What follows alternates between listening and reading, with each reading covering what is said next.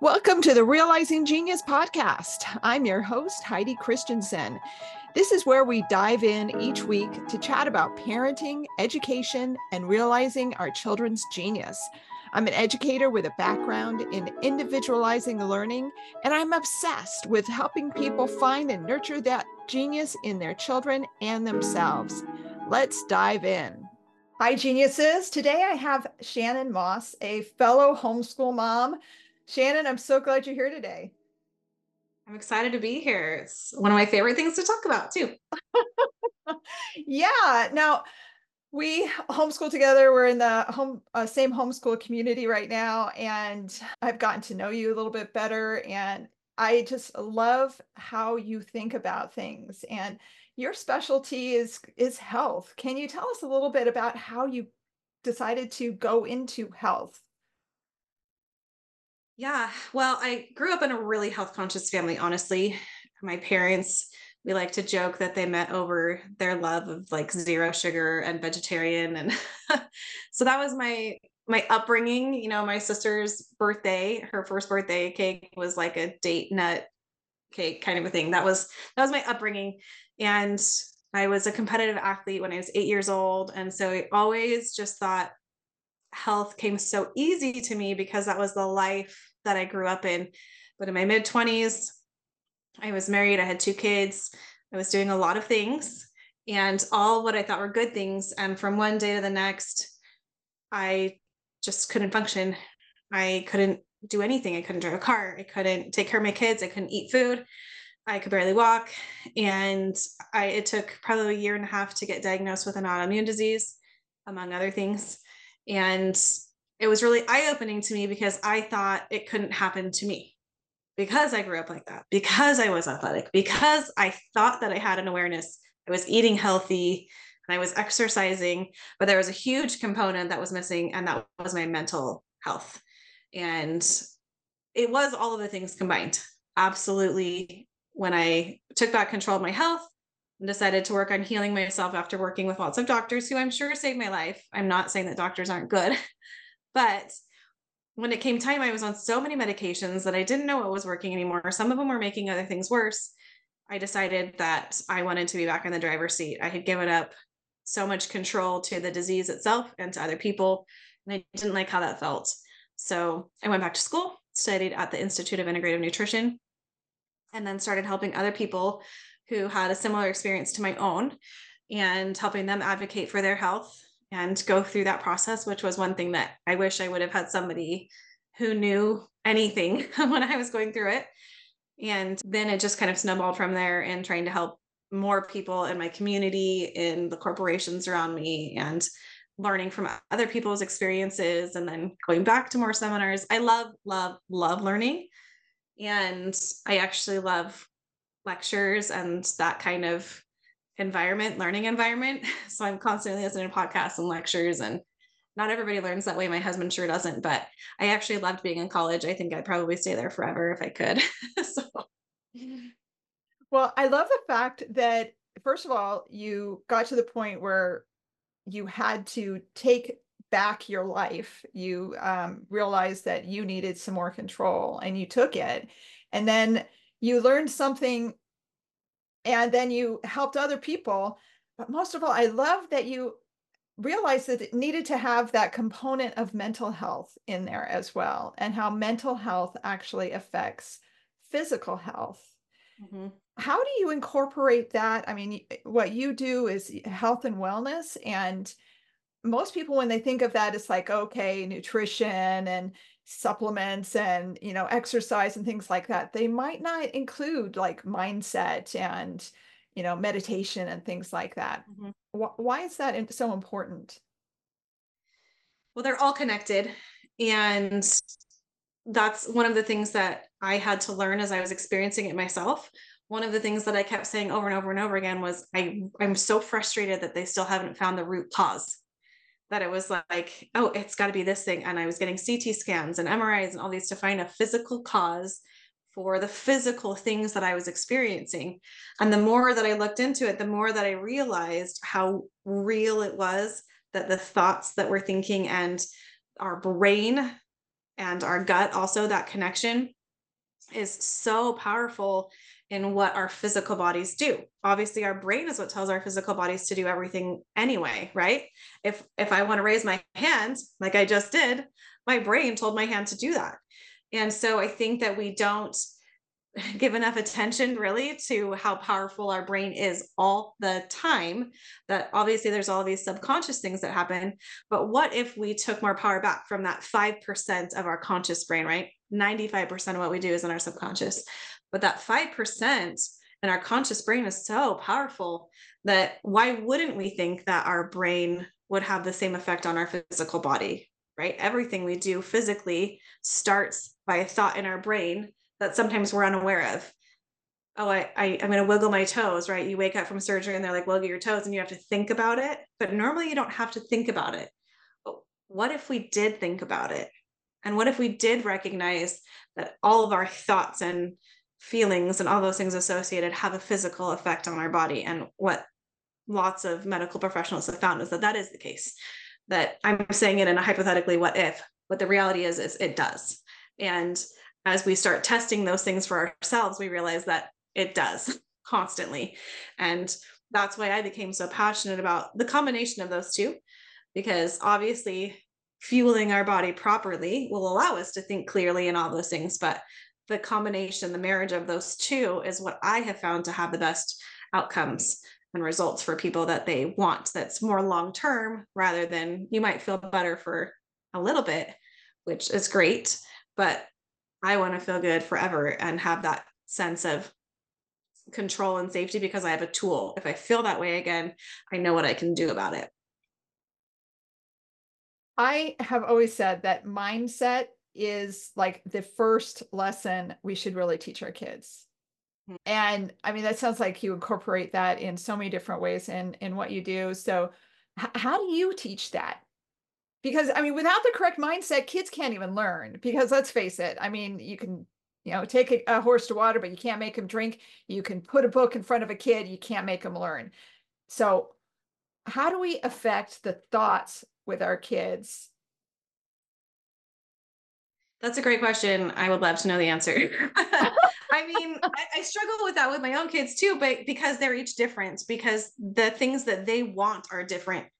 So that's really where I start most of the time with, because to be totally honest, even the adults that I work with, I'm going to treat them the same as the kids that I work with, really, because the procedures or kind of the flow of how to kind of go through that to get the results that you want are the same.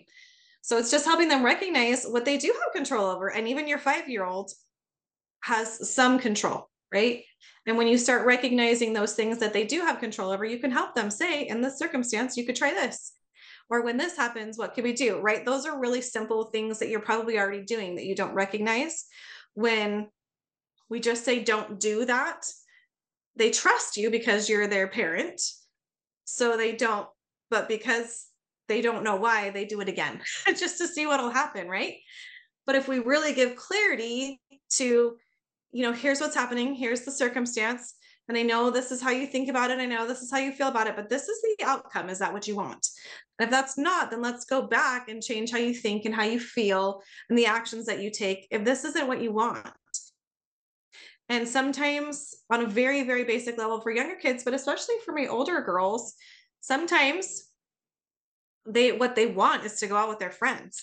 So here's the circumstance and here's the thoughts and actions that are going to go to get you from here to here. And then teaching them how to go through that thought process for themselves. Like, you don't need me to coach you through it now, you can do that. But for really young kids, you're going to sit there with them and you're going to help them go through their thoughts and their feelings about what's happening to them. And you're going to validate those things, but show them that if you continue to feel anger and you continue to feel upset, here's the outcome. Let's talk about what it could look like if your thoughts and your feelings around what's going on could change. And here's the result or the outcome. What one do you want? And I'll help you get there. And I think that that really gives them ownership of how they're feeling. And then when they feel that way again, because they will, now they have actionable items rather than just being like, oh, I'm mad and I can't hit them. What do I do? They say, I'm mad and here's what I can do about it. And they have like options, and they have like their world kind of opens up a little bit to say, I can decide I could hit them, which I have seen happen in like a coaching circumstance. I was literally sitting with a mom. It was the funniest thing. And her two boys were playing in the room that we were sitting in. And I don't have boys, I have girls. So I don't understand boys sometimes. But one of them like punched the other one and the other one punched him back. And the one that threw the original punch started crying. And the other one like walked away and he was crying, crying, crying. And the mom actually hadn't seen what happened because I was facing. And he was crying and he was like, my brother punched me. And I was like, well, if you don't want to get punched, you probably shouldn't punch him. And he's like, yeah, but I'm the one crying now. And it was so interesting because he was like, I know that if I get punched, I'm going to cry. So I'm going to punch my brother and he'll punch me back and then I'll get my mom's attention. That was actually the outcome that he wanted. And it was like fascinating to have had it happen while we were sitting in that room. But then I could literally coach her through the process with her kids of, okay, I can tell that you're upset that I'm talking to my friend. So what could we do next time? Maybe to have more patience, or what's the outcome that you actually want? Is it like attention? What is it? And, he was young. They're like 5 and 7, maybe something like that. So it wasn't like unexpected. And it was actually kind of funny to me. It's always funny when it's not your own, but in a very real way, then it kind of gives them more control over the situation. And you as the parent don't have to always fix it. And to me, that's what's a little bit beautiful and like reduces my stress a little bit, where I've already taught you how to do this. The correct principle. Now go use it yourself. Yeah. No, and that's really powerful. I was just talking to a mom of a 3-year-old, and she just brought home a new baby, and this 3-year-old is acting up. And she's like, what do I do? I'm used to boys. So, and then she has this little boy, he's hitting. And I'm like, okay, you have to start teaching him how to do it right. You have to reinforce the good behavior and then have consequences and follow through. And it's all about that. But yeah, when they get older, that walking them through their thoughts, I think I can see how it could start when they're that young, where it's like consequences. I loved your example. That was just classic because, I mean, hey, I've seen it, been there, done that. So, Yeah. yeah. Our girls are a But little different. They throw fiery darts that are not quite as physical. And so it really is a lot about feelings at our house. So we're in a yeah, constant state of talking about feelings. So believe me, I know it very yeah, well, very yeah. intimately at our house. I bet. I bet. Well, I know you offer a lot of classes. If someone was having issues with their kids, or, could you just give us some ideas on some different topics that they might want to look into? Say their kid was having anxiety. What are some Sure. things? Because I know that they can reach out to you, and all of your contact information will be in the show notes today. But I'd love for them to just get some ideas on actionable items that they could just do a little bit more research on and then reach out to you about. Yeah, that's great.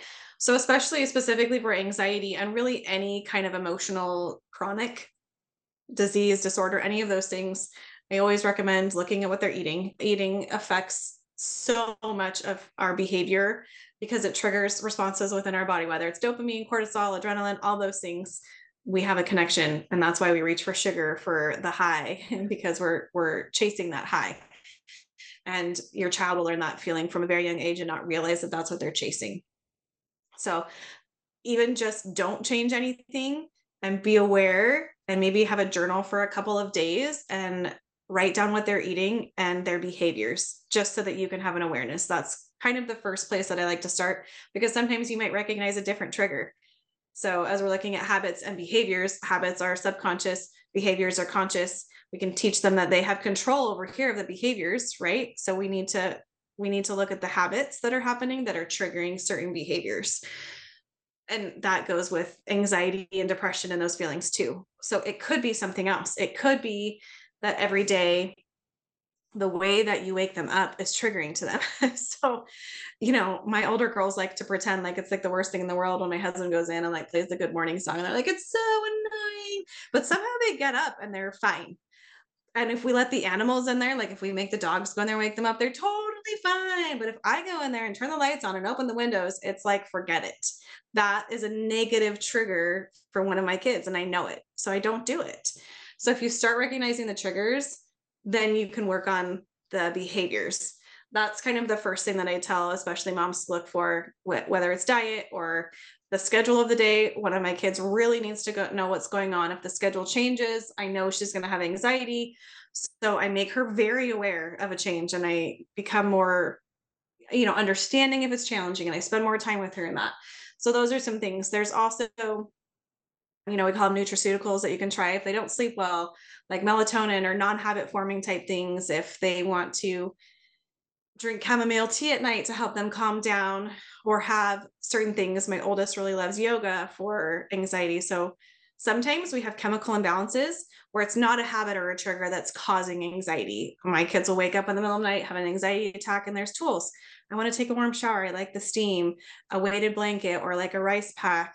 My youngest really loves tapping. This is like a new thing that I've learned about, and it works really well for her. And there are really amazing people who you can go on YouTube and like look up tapping and find ways to like clear these kind of pathways that you have. There's a program called Body Talk where you go really far back into like emotion code and things like that. There's so many good resources out there that I just like to turn people over to the people that have really like dive in really deep. I've had people have really good results with kids who have anxiety of getting in a car because they get motion sickness, and they do hypnotherapy. I've never done that for my kids, but it sounds fascinating. So there really are a lot of tools out there, and it just kind of depends. Again, that's why I always start with the habit or the trigger. What is causing it? And then you can go look for the right tool depending on when you start noticing. Because if you watch for a week, you'll probably figure out what the habits or triggers are, and then you'll know what to go looking for. Whether it's just, my daughter literally just gets anxious knowing that it's time for bed because the day is over, and her mind just goes and goes and goes. And so we really do have to have all of these tools where we're doing like Epsom salt, magnesium baths, and just like really calming her down. And like the process for going to bed is lengthy for her, but it works for her. And we've had to kind of change it because we noticed that was a trigger. So you kind of have to just be patient, and it's constantly trial and error, right? You're like, oh, okay, we tried this, that didn't work. Okay, we tried this, that didn't work. Oh, we tried this and it did work. Awesome. But just, that's why the process takes time. Like I said, be patient. It takes time. And a lot of times with kids, it's faster because they're constantly creating neural pathways where we are not.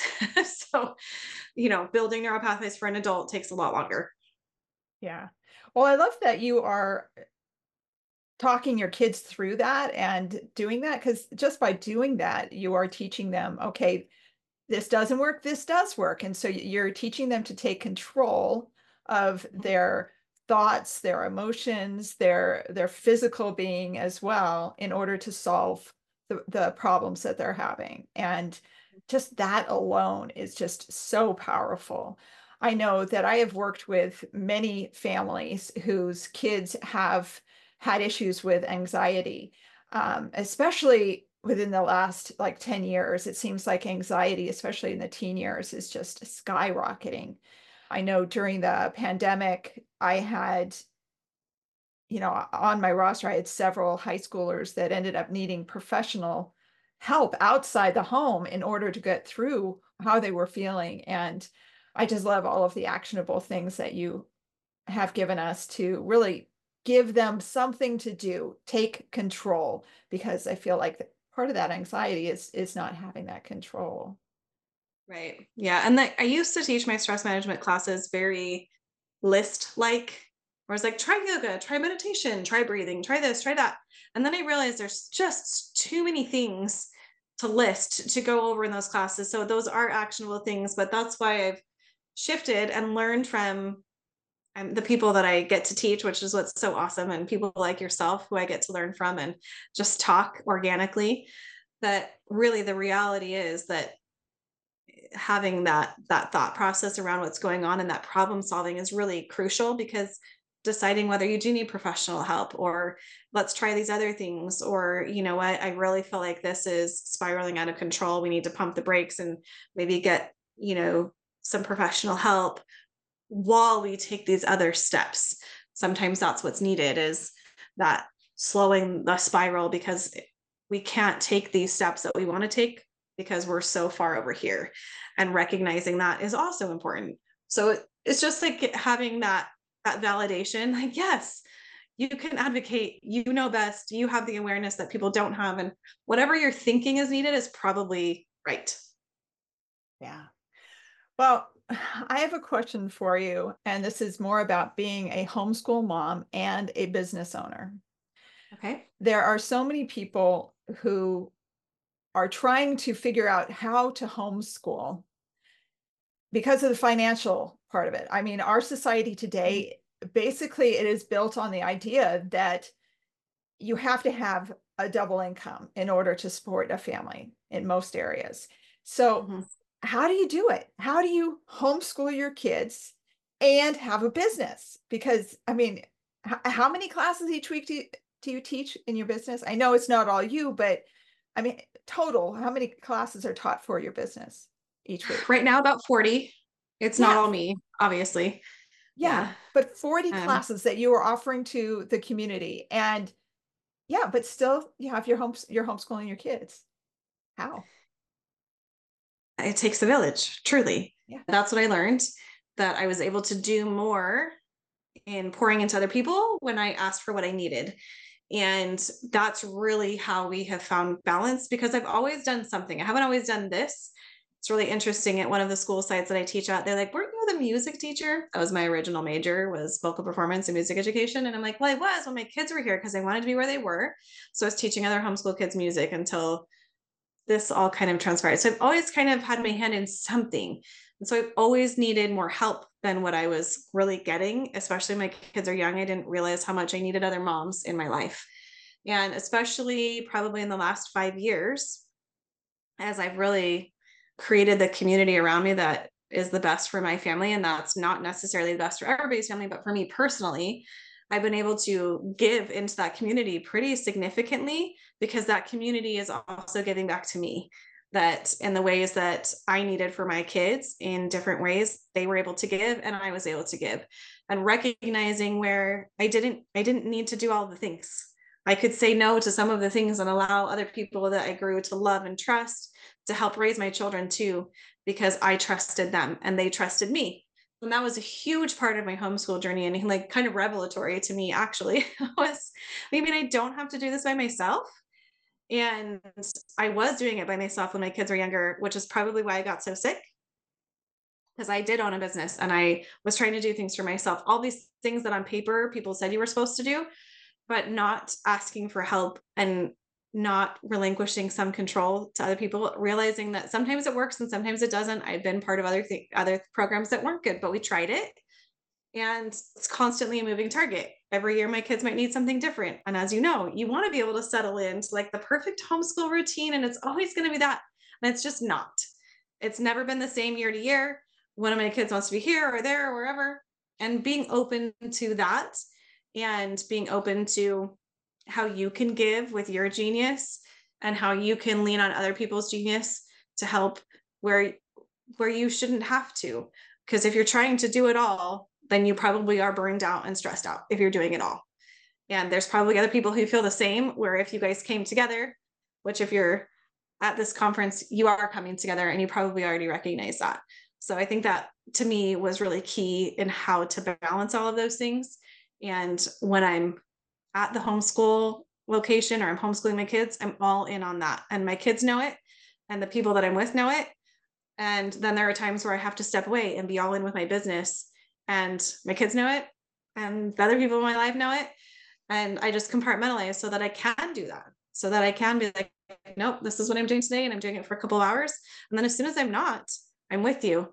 I'm, my daughter waited and waited and waited the other day until I was ready to sit down and paint our nails together and talk and all those things. And she knew, because she knew she could expect that from me. And, maybe if I didn't stick with that, it'd be a little bit harder. But I've tried to manage expectations with my kids very clearly, that I promise you will get the time that you need from me. And it was scary at first to set that boundary with them, because I didn't want to, especially if my young kids have separation anxieties and things like that. And my youngest kind of does.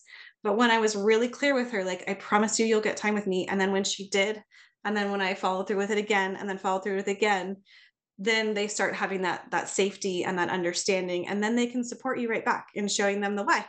Like, I am doing this not just for income. That's part of it. We're really fortunate that for the time we've been able to live on my husband's income, but for me, it's about giving back to my community. There are a lot of times where I'm just serving, where I'm not getting paid to do it, but that actually fills my bucket. There are things that take from my bucket, and I have to recognize those things too. I'm still willing to do them, but I really focus on these things when I do go and serve the community and teach these health and wellness classes. That fills me. And then I'm able to go pour into my family or my homeschool community or whatever it is, because I'm recognizing what I need to be able to do that. But asking was the hardest part for me, probably. No, it I was. believe it. I believe it. No, getting that help and recognizing your need for community, that's awesome. One of the first things I will tell people is that they need to find a community when they're thinking about homeschooling. I mean, even people with little kids, they think at that point that they're getting the community for their kids, but it's not. We as moms need community. I Yeah. remember when I had 4 little boys running around driving me nuts. Um, I needed to be able to have a grown up to talk to, Yeah. even if it was just once a week. Having that homeschool community really was a lifesaver, just like you shared. So yeah, no, it is so important. And the kids need it too, especially as they get older. But I have found it just Yeah. indispensable. So Yeah. Oh, yeah. yeah, yeah. Well, Shannon, this has been amazing. I am so grateful for all that you do and for what you give our community, our homeschool community, and then the wider community as well, because health and nutrition and understanding that mindset connection is something that I really feel should be that for one of those first lessons that we teach our kids. And so many of us as adults don't have that lesson learned yet either. So I'm very grateful that you have that to share with the world, and that sharing that genius is so important. Oh, Grateful for this opportunity because, like you said, it's so important. yeah, it is. And I just want to make sure everybody knows that you have a presentation on the Realizing Genius Homeschool Conference that is February 22nd through 27th, and that is completely free. If you can't make it to that, there will be recordings available for purchase. So be sure and check out Shannon's presentation on that, and you can get even more information. So thanks again, Shannon. Thanks so much for tuning in to another episode of the Realizing Genius podcast. Head over to realizinggenius.com/podcast for all the show notes and links, and to share your ideas of anyone you would like to have me interview. Have a wonderful week realizing your genius.